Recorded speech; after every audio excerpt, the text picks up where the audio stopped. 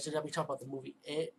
This is definitely something I grew up with, and I definitely want to own my own DVD copies. It took a while though. This is a double-sided disc. It's part one and part two when you turn around the disc, so it's actually two parts. And I remember growing up with this movie. It was a two-parter. I think it was on Channel 7 ABC. They played this, and I remember seeing the trailers and everybody in my school. This was like the talk about movie in my school, and when it aired on TV, we was like. And then the next day we got back to see, we got to see part two, and we were like, it was the shit. This is like one of the scariest clowns and clown horror genre movies. See, I'm stuttering. I feel like the lead character. And the movie is about this clown pretty much killing kids. And plus, you have these kids that they knew something strange is going around the town, and they have to like go battle fight this clown, while battling their own fears. And like each of them have their own experiences with the clown, and and what goes around the town with the bullies and stuff, with against the bullies too, and each of the kids like, and it's that when the kids end up defeating the clown, like the part one, it talks about how you see how they grew up, and they made this promise: if this clown comes back, they will return to defeat the clown once more, and the black guy who stayed in the town started calling his friends one by one, like, look, it's back. I need you to come back to the town to help me defeat this clown, pretty much. And and each of the kids kind of grew up, they had successful, but they also had like the drama issues too.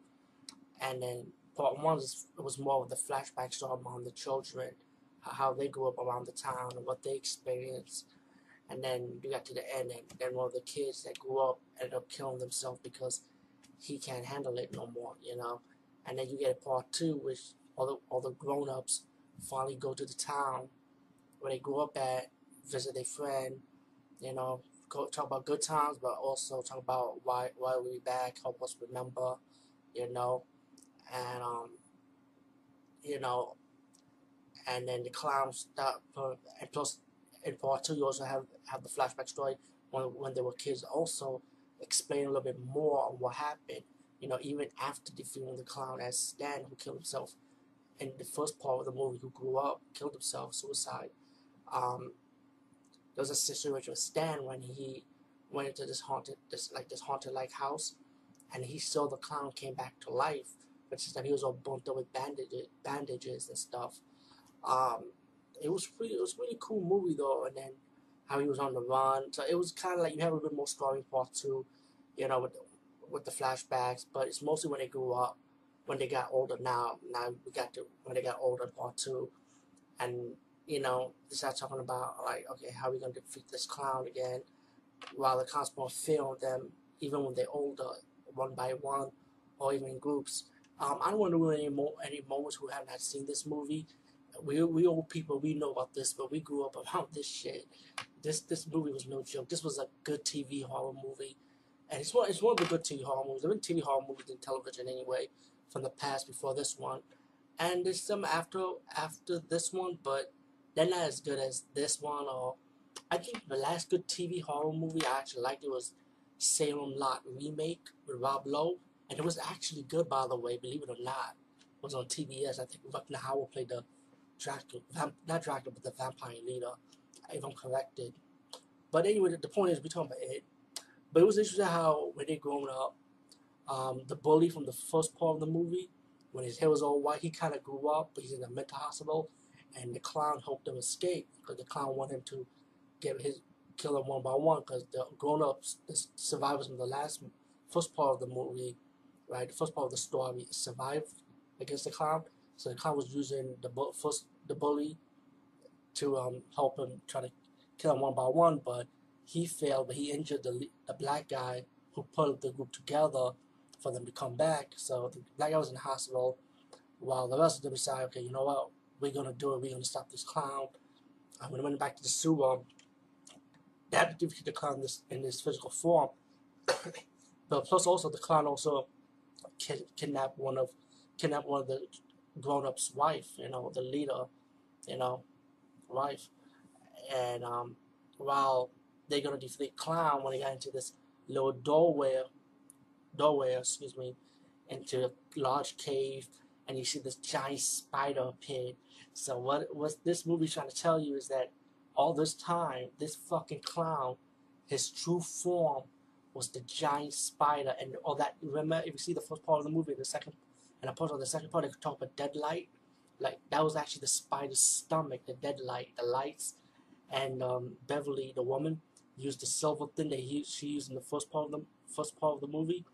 In the second chapter of the movie, she used the silver bullet to hit the silver pellets, like the bullet-like type pellets, into the spider's chest, and then the spider ended up running. But the spider killed one of the kids that grew up. The one who was asthmatic. He just dropped the guy, and he just died. So the rest of them went after the spider just to end it. And they pretty much punched him in the stomach and just rip out his heart, I guess. you know, and the lead character, the hero with the glasses, took his wife out. It was like in a comatose state. So during the end of the movie, the black guy said no narrations are saying that how the guy who's fat, who's good looking up, played by John Ritter, and Beverly, they decided to be together. They ended up having a kid, story wise. Harry Anderson character, the comedian kid who grew up to become a comedian actor, doing another movie. The black guy said supposed to go out of town, explore his horizon pretty much, and the guy, he took his wife into his silver bicycle, and he ride it faster, and so his wife could wake up, like supposed to give her like memories or something. I don't know, man. It was just like, I get to give her some fresh air, I guess. So his wife came out with that comatose state, but all in all, this movie was good, man. Acting, story, everything about this movie was excellent, man. It's no comparison. And I should pick up the book because I want to read the book. I never had a chance to read the book, but since I have some spare time now, I'm definitely gonna pick up the book for this. And I'm also gonna pick up it for Salem Lock, since I just mentioned that movie too. And I mean, there's a lot of moments in this movie with the flashbacks.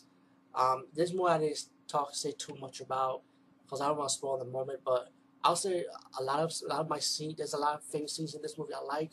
The ones I like the most is probably the library scene in part 2 of the story, and also the fortune cookie scene in part 2 of the story.